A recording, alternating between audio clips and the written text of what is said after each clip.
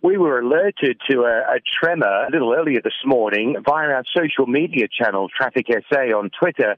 And from there, just putting out the question, did anyone feel it? The responses were thick and fast. Certainly felt in Durban, down as far as Umkomaas. People have talked about it in Drummond, Upper Cato Ridge, and even inland as far as Pietermaritzburg. Most people are saying it shook homes and it shook houses for about 9 to 10 seconds.